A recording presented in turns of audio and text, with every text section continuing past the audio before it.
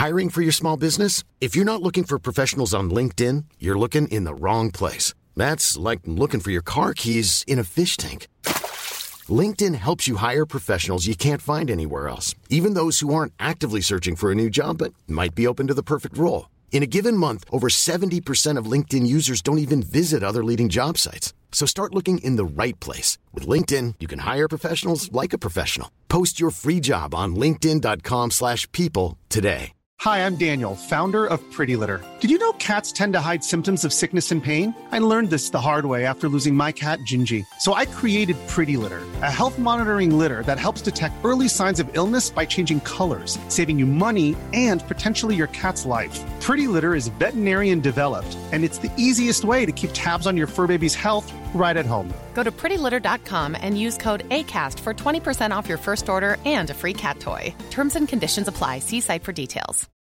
Millions of people have lost weight with personalized plans from Noom. Like Evan, who can't stand salads and still lost 50 pounds. Salads generally for most people are the easy button, right? For me, that wasn't an option. I never really was a salad guy. That's just not who I am. But Noom worked for me. Get your personalized plan today at Noom.com. Real Noom user compensated to provide their story. In 4 weeks, the typical Noom user can expect to lose 1 to 2 pounds per week. Individual results may vary.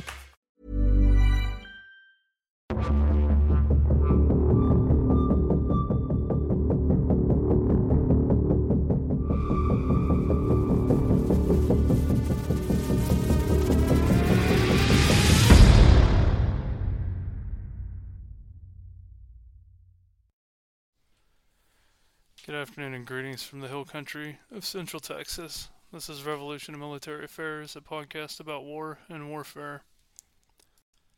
In today's episode, we're diving deep into the fascinating world of international conflict and security. Joining us today is an expert who brings a wealth of knowledge to our discussion. Our guest today is Dr. Kerry Chavez, a professor in the Department of Political Science at Texas Tech University. Dr. Chavez's work explores the intersection of politics and strategies with emerging technologies and international conflict and security. Dr. Chavez is widely published in a host of academic journals, edited volumes, and influential policy venues. Dr. Chavez has also collaborated with prestigious entities such as the United Nations Security Council, NATO's Vulnerabilities in the Drone Age Working Group, the Defense Intelligence Agency, and WeThink's Globally Collaborative Wargame Working Group. As an undergrad, Dr. Chavez also interned at the Pentagon, specifically in international security and Middle East policy. The experience included significant involvement in the U.S.-Israeli Short-Range Rocket Defense Working Group, a project that played a crucial role in the development of the Iron Dome. Kerry, you recently published a paper in CSP on drones and the Russo-Ukrainian war. From that research that you did, what do you think are some of the highlights from that paper and from the conflict that you'd like to share? Good question. So that whole piece was part of a special forum. They had called for papers asking, a year into the war when the call went out, what did we get wrong and why? As scholars, as academics. And so I examined the drones in the conflict, and something that we just flat got wrong is we didn't anticipate the degree to which commercial drones would penetrate modern interstate total war between two strong states. And so the piece looks at how there's been these two literatures kind of running concurrently, parallel to one another. There's the literature on state drones that looks at exquisite advanced platforms, and Russia and Ukraine field them. And then there's this completely separate literature on violent non-state actors leveraging commercial technologies because that's all that they can afford, that's all they can access.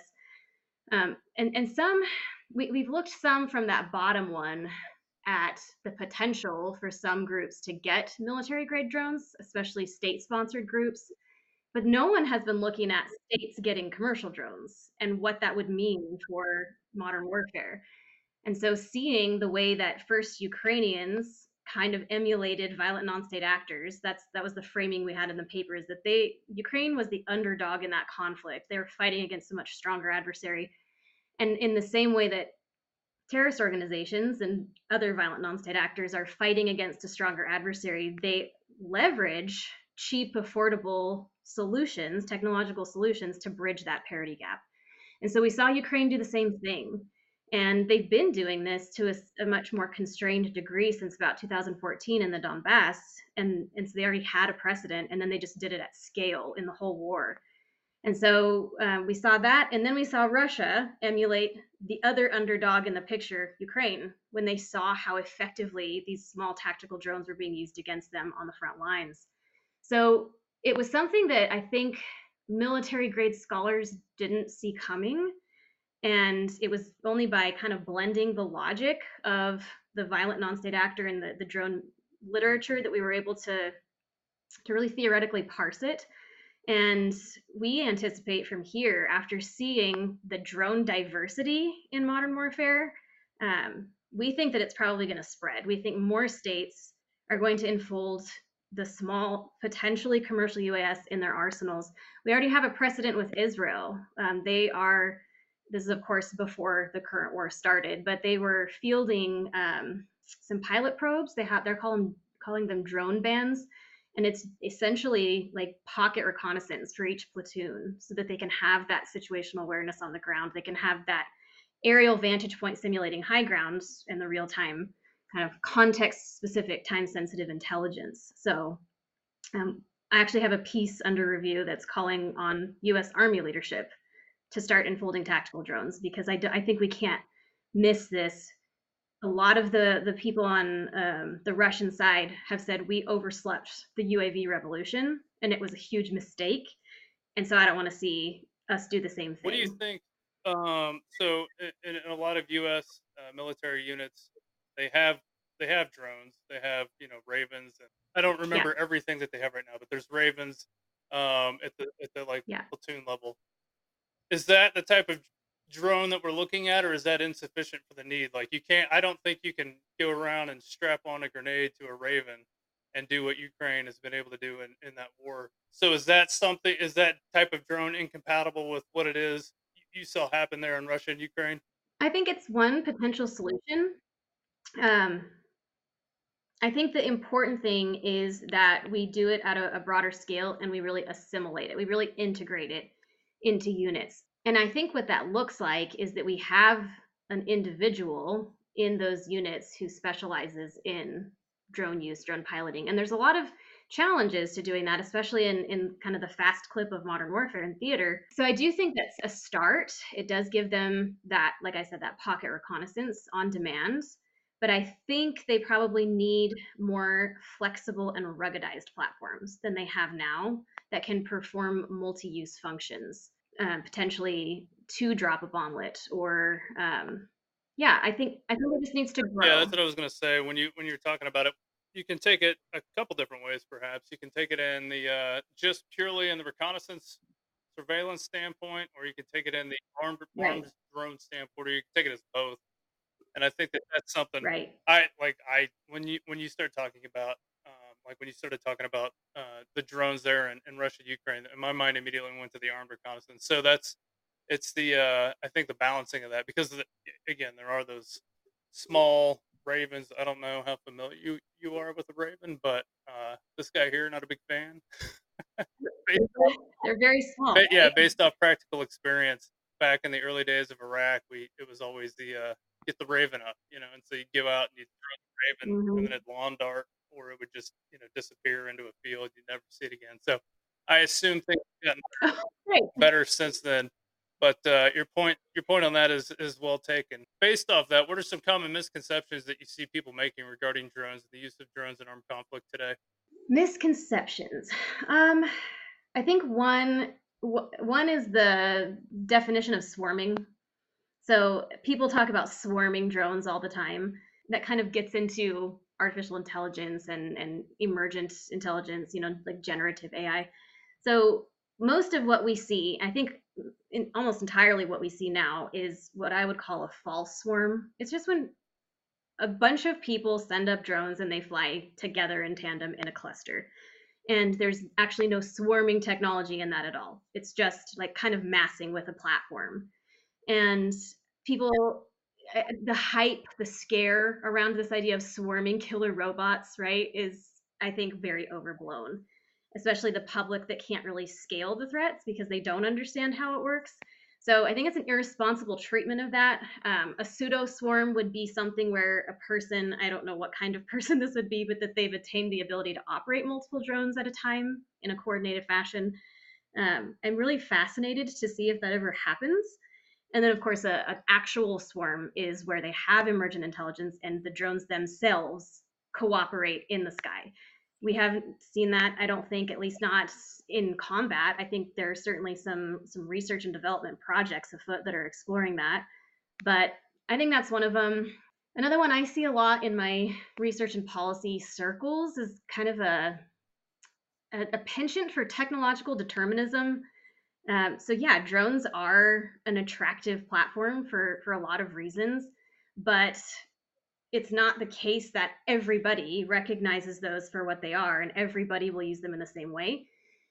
So I have a data set that really is due for an update, but it was collected through the end of 2019. And in that data set, we found of like overall for the time scope, only 6% of violent non-state actors had adopted drones by that point.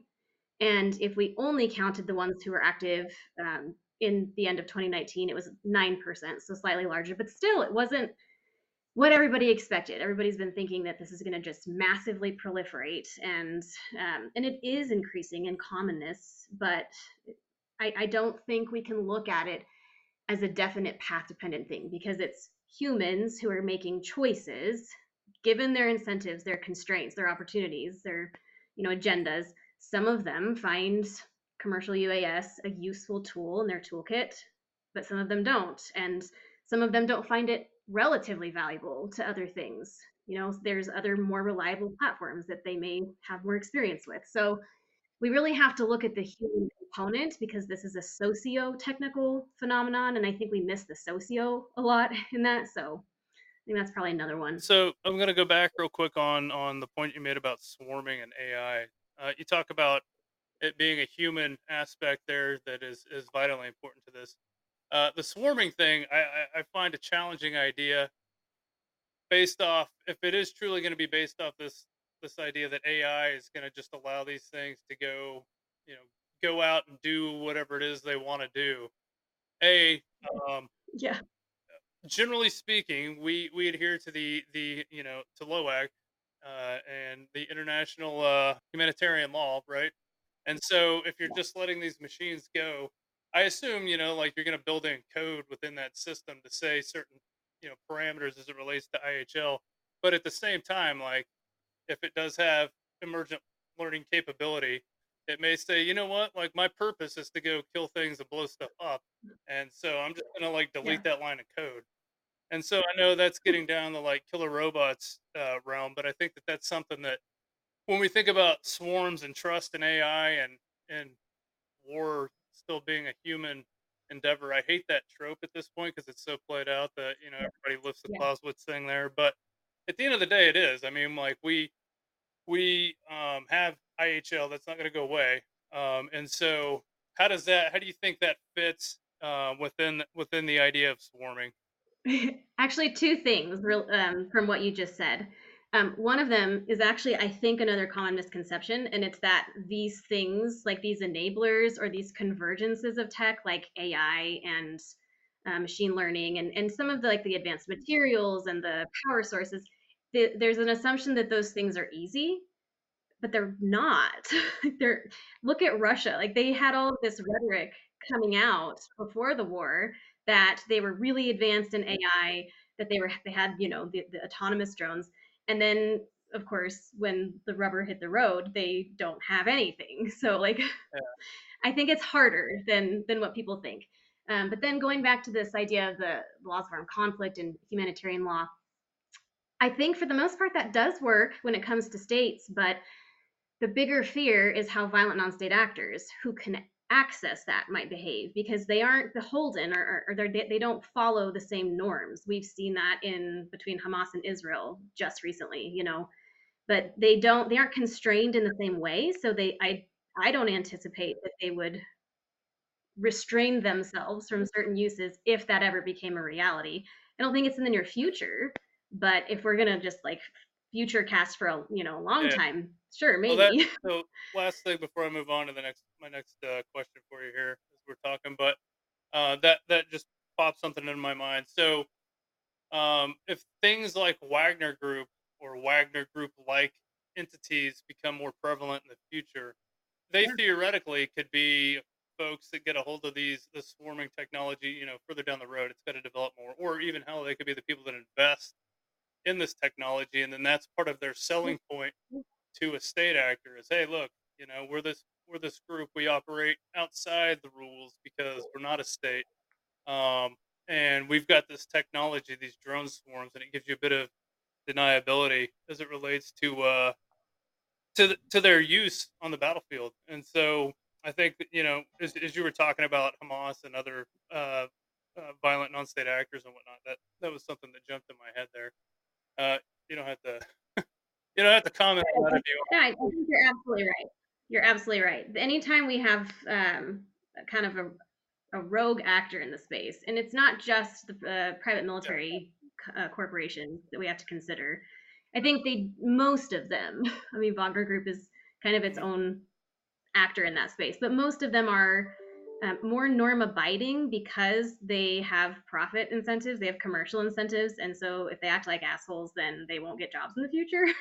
But I do agree there are some bad actors out there. And then there's also proxies. There are the state sponsored proxies that can access the latest and greatest cutting edge technology, and they can use it without the same kind of impunity, and the states can launder it. So I think both of them are concerning. They're the most concerning when it comes to those kinds of The threats, point I'd on the say. proxy too. Last thing, then I'm moving to the next point. But the point you said about proxies, I think, is really interesting and potentially an area that needs to be looked at in the future of the evolution of swarming drones and AI, because you could use that proxy to then field test it.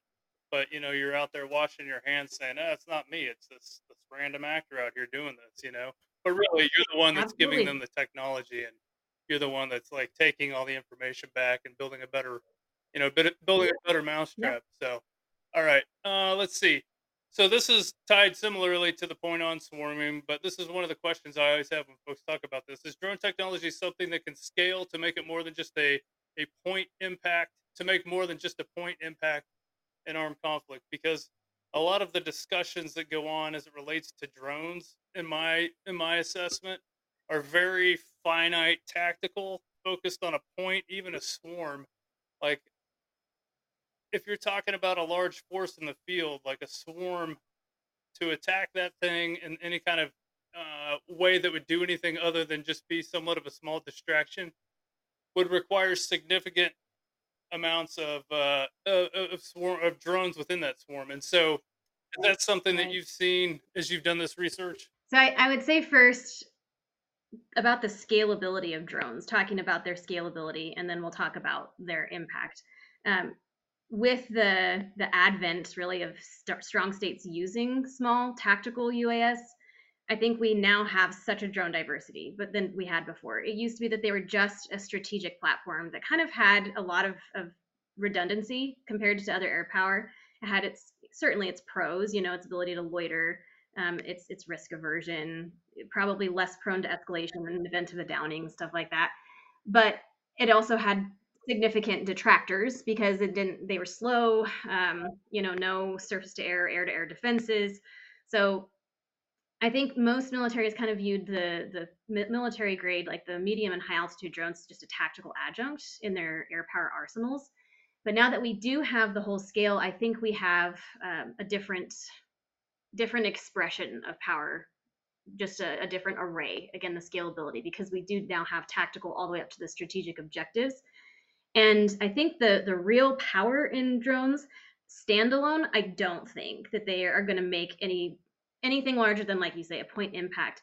But I think they're enabling actors, including weaker actors, to field combined arms power in ways that we haven't seen before. And I think Hamas is actually an ideal example of that.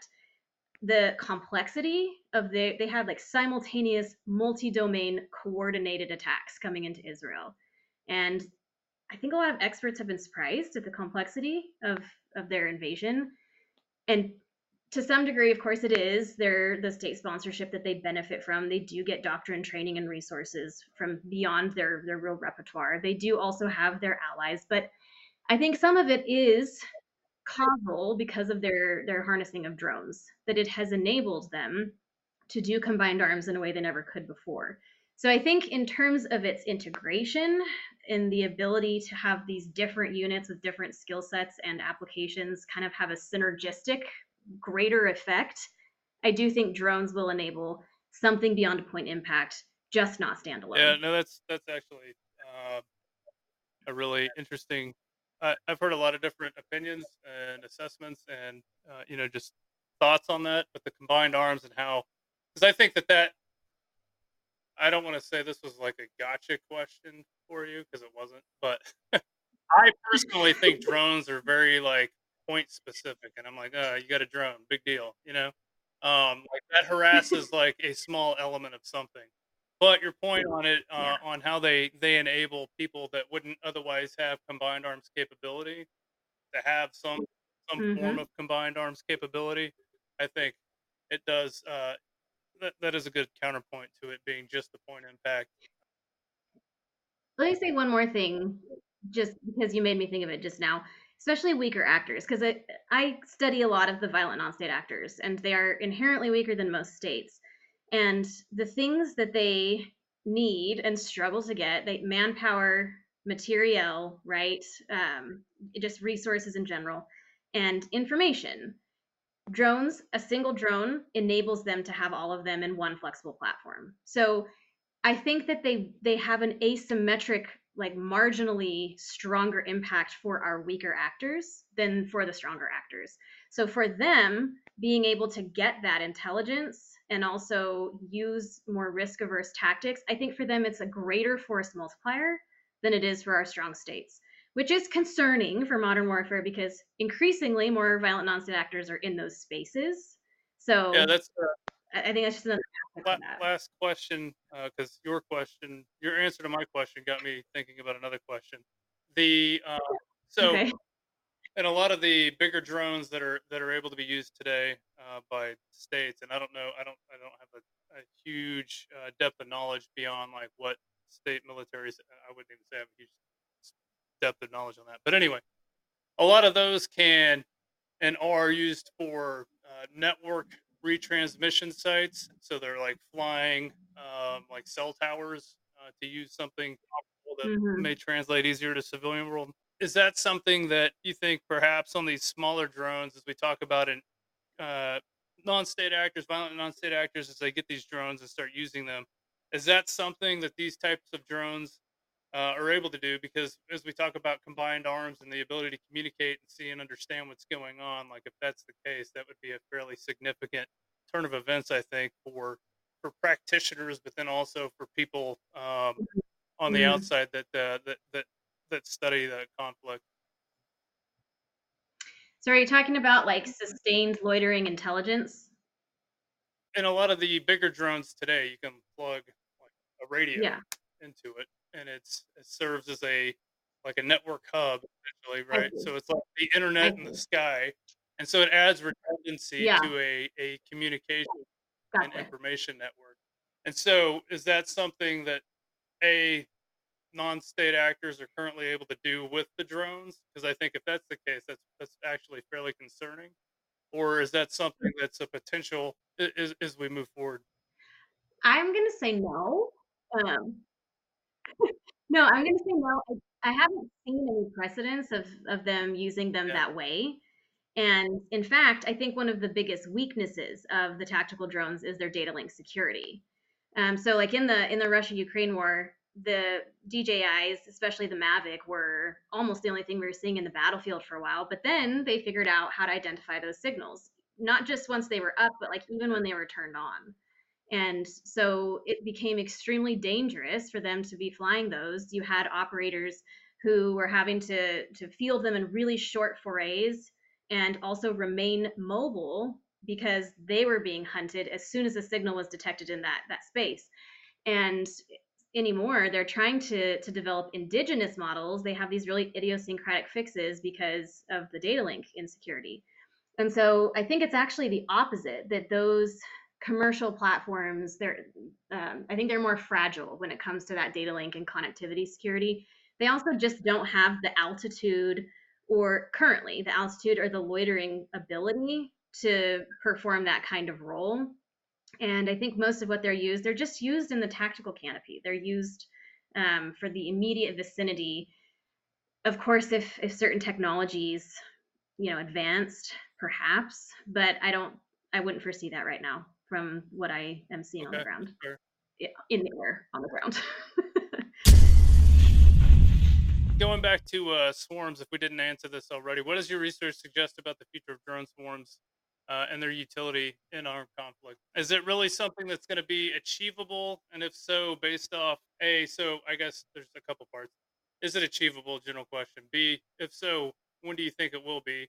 C, if it is and will be, what are the key things that have to be unlocked for that to happen? And then, I guess, what are we on? Okay, let's do A. Hold on. You're gonna have to remind me anyway. So, okay, is it achievable? So again, going back to the definitions, it is certainly achievable, the false swarms, to some degree, the pseudo swarms. We've seen that, Islamic State was doing that back in 2017. They had groups that were flying. I think there's like the famous quote that there was literally a period where 24 hours there was like 80 drones in the air against U.S. forces. And so, of course, we've seen them do this kind of activity with the false swarms. I think, too, we've seen it some with Hamas. They used a small false swarm to attack some naval vessels and some energy infrastructure. And so we are seeing attempts to simulate it. And I think what it does is it simulates mass. Yeah. Especially when you don't have actual mass, it simulates it, and that can be helpful. In the same way that the thousands of rockets shot at Iron Dome overwhelmed it and it didn't work.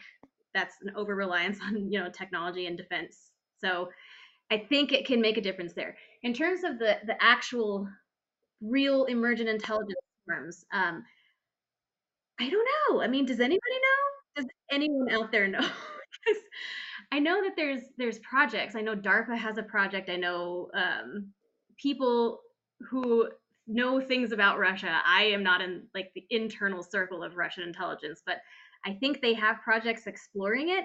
And I don't know. I'm sure eventually they'll figure it out. But I look at artificial intelligence right now, and sometimes I'm scared, and sometimes I'm like, this is so much less than I expected. So I think that's a moving target that I really can't answer. Yeah. So I guess that'll wrap up the final. I'll put the last, whatever it was, 3 sub questions and this one. Yeah, because I forgot what 2 of them were anyway. So I guess the question of cost. Yeah, I know. I'm sorry. I guess the question of cost, right? So is any of this actually not cost prohibitive? I guess it is cost prohibitive. So if it is cost prohibitive, because things like AI, I don't know how to do it. I'm sure a lot of people do, and I bet they get paid a lot of money to do it, because there's probably 10 people. I'm clearly exaggerating. 10 people in the world that actually know how to go in and make that stuff do what it does. And so all that stuff is extremely expensive. For it to actually be something that is big picture, large scale, something to worry about, and not just going back to the comment earlier about it being a point impact effect. I think that the cost is really going to be what holds back this idea of drone swarms and drones beyond finite little areas of engagement being a big deal. Do you have any thoughts or any appreciation for not how much specifically, but how cost affects? Like, you want a dollar amount? Yeah, okay. You could tell me how much to pay the research. Well, but what I would say though, I agree with you for now, but what I would say is let's schedule a podcast session in 10 years. Okay. Maybe you can do the same day and let's talk about this again, because so I'm going to lean on some of the work of Audrey Cronin, who is a genius, if you can ever get her on your podcast. So she has a piece that explains why this era and the way technology is pervading society and warfare, the reason why it's looking so different. So we're in an era of open innovation. And so, like, almost the entire 20th century was an era of closed innovation where you had your military industrial complex they had a monopoly, and they remained on the forefront of all of the innovation in the military technologies. And she actually goes back earlier and is like, but this isn't the first era of open innovation. The late 1800s featured a lot of the inventions that became things that we used, platforms that we used in warfare. And so now we're back to that. And open innovation is when you have your private and commercial entities that occupy the same innovative space and oftentimes are on the leading edge of producing some of the technologies and platforms that feed into conflict. And so the porosity between military and civilian has just increased significantly. And consequently, all of the AI that's being developed, and this is the same with commercial drones, that's being developed for licit, benign, or good uses can then be hijacked for illicit or combative uses. And so I do think that it's expensive right now, but when you have these commercial incentives to produce solutions that can be democratized and you have firms getting into that game, in the same way that drones used to cost a lot of money and now you can buy one for $100 on Amazon, I think that there are going to be AI inputs, applications that right now are very expensive, but once it normalizes and democratizes, then it will no longer be. And so that's when we really need to start being concerned. I don't think we're there yet, but I've watched this curve, this development curve in a lot of other emerging technologies before. And so as that changes, then we should be having different conversations. All right, so 10 years we'll come back to that, and we'll read this, Okay. and then we'll see where we are. All right. Sounds good. So, final question to close out today's conversation. So again, the podcast is called Revolution in Military Affairs for a reason. I like the idea of asking tough questions, examining hard ideas, looking at revolutionary things. And so part of that to me, because I do a lot of work on military thinking and examining the details of how things work. So I'm always interested in the things that people say, like, this is the answer, right? So, with all that lead in here, what is the worst hot take you see today regarding war and warfare? I'm going to give you two, if that's Yeah, more okay. than happy with that. Okay. I think the first one is super general, but it's just the amount of alarmism there is over emerging technologies. I think there's kind of, you either have alarmism or you tend to have people just saying that it doesn't matter. It's, just an incremental tactical evolution type thing. But I think it's probably somewhere in the middle, especially with convergences of technologies. And I see so, like, when the drone literature first started, there was chapters about like our dark drone future and thinking that within the year we were going to have some terrorist organization like an Aum Shinrikyo moment where they were going to um, come into medium altitude with an ag drone and disperse toxic chemicals and kill metropolis cities and stuff. So, and it's not just drones, it's also cyber, it's also AI, it's also quantum computing, right? It's all these things that are hard to understand. And so because of that sheen of a mystery and allure, like it's sci-fi, it's like exciting but scary. I think it's really prone to doomsday scripts. Look at movies, right? That's what we see. The public is consuming that, and so I think there's a lot of people jump on that wagon and publish the doomsday scripts when it's just not merited. It's not responsible. The public is already scared. They don't need that. I think a lot of that too, that's my first. if I could jump in on that real quick, I think a lot of that too reflects a general absence of historic. And I'm not a historian, but a general absence of historical knowledge as it relates to war and warfare, right? And to go back to your point on combined arms, a lot of this, this, like, oh my God, look at all these new drones. It's game changing, and really, it's like, no, dude, it's just added a wrinkle to combined arms and joint operations. You know what I mean? So like, it's made it to where you can shoot from a little further away. Like that's not a big deal. You know what I mean? Or it's added another dimension to massing. You're just massing in the air domain versus on the ground, and it causes them to look in this direction instead of that. And I think a lot of that goes to in all fields, to include the militaries, pick your state. Hmm. There's just a general lack of appreciation for military history and military theory and the ideas that go into this. And again, so I'm glad that you said that because I completely agree with you. And if I didn't completely agree with you, I'd still say that was a good point. But uh, I completely Good agree with manners. you Good because that manners. I just half the time I shake my head when I hear people talk about, oh my god, this new thing, it's a game changer. I'm like, no, dude, no, it's not. It may Yeah. have added a Yeah. wrinkle, and to your point on like the bell curve of innovation, I think it's one of those this challenge response dynamic, right?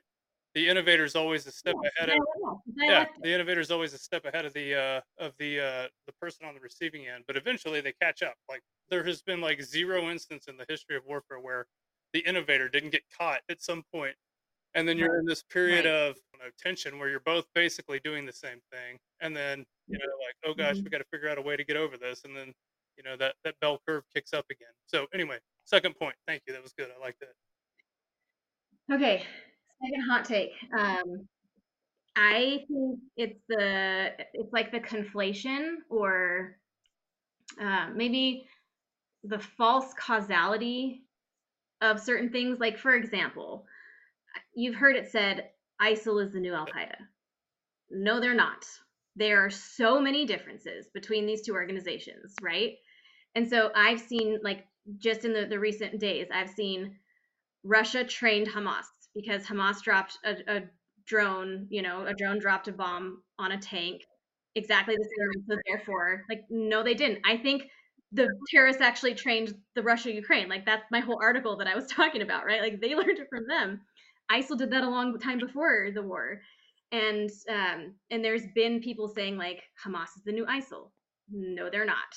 If we get into this sense of this is the next, it's all just this like chain of similar problem sets, then we're actually boxing ourselves in, and we're choosing not to be open-eyed, potentially imaginative, practical and pragmatic about healthy responses.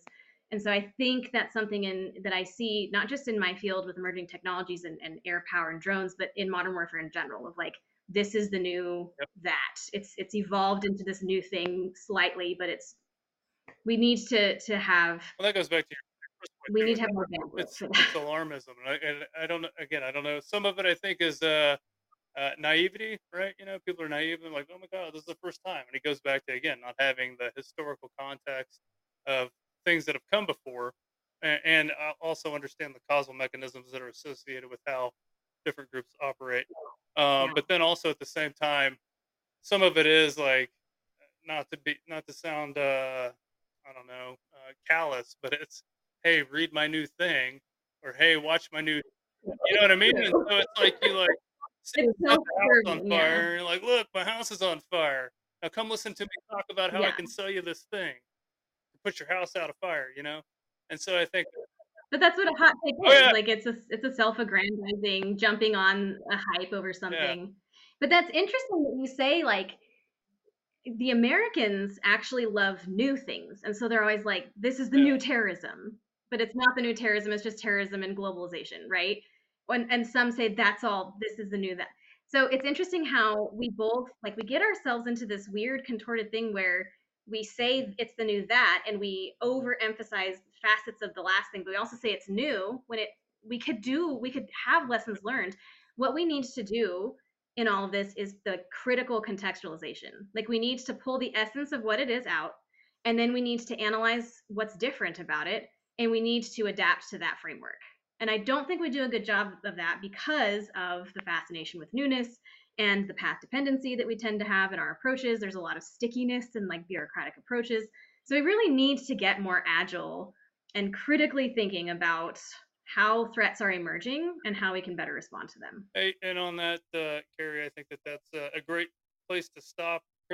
Critical contextualization, I think, is like the overriding theme of this conversation. I really like that point that you made Yeah, here at the very yeah. end. So, with that, thank you very much for your time today. Appreciate it. Is there anything you'd like to plug since we were just talking about people and hot takes and plugging stuff? Is there anything that you're working on that you would like to push real quick while you have a moment before we close out here? Sure. So something that was just released very recently was, and it's something I sent to you. It's the UAS and urban attacks red teaming exercise report. So I encourage people to take a look. I think interestingly, like one of the things that surprised me and a lot of practitioners was that we found that comms towers were the most likely to be targeted, and that's the first thing Hamas targeted. And so it too soon fulfilled our surprised expectations. But it's a really information-rich report. We learned a lot from that exercise, and so that's one of them. And then something I'm working on that's not ready yet, but that I think is really important is I have a co-authored project with Ryan Chandler at Georgia Tech, and we're examining the second-order effects of emerging technologies on the public because we have a lot of data and research on how this is changing modern warfare, but not how it's changing the public's posture toward modern warfare. So we're doing an experiment to look at how civilians' increased participation in and exposure to emerging technologies in conflict and security issues is affecting them. And I think it's going to be really interesting. We're designing the experimental research design right now. So. Okay.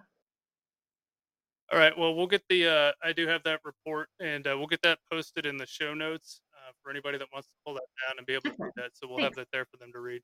I'll also post a link to your CSP paper that we were discussing at the beginning, because I think folks will find it really, really useful and really interesting.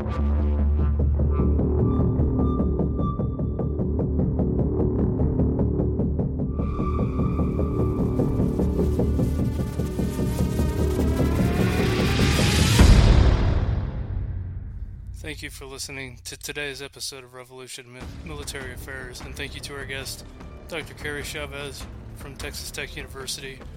Please join us again next week. We'll be talking with Major General Retired Pat Donahoe. And let me tell you, it was a total blast recording that episode. So again, thank you, Kerry, and thank you, listeners, for tuning in today.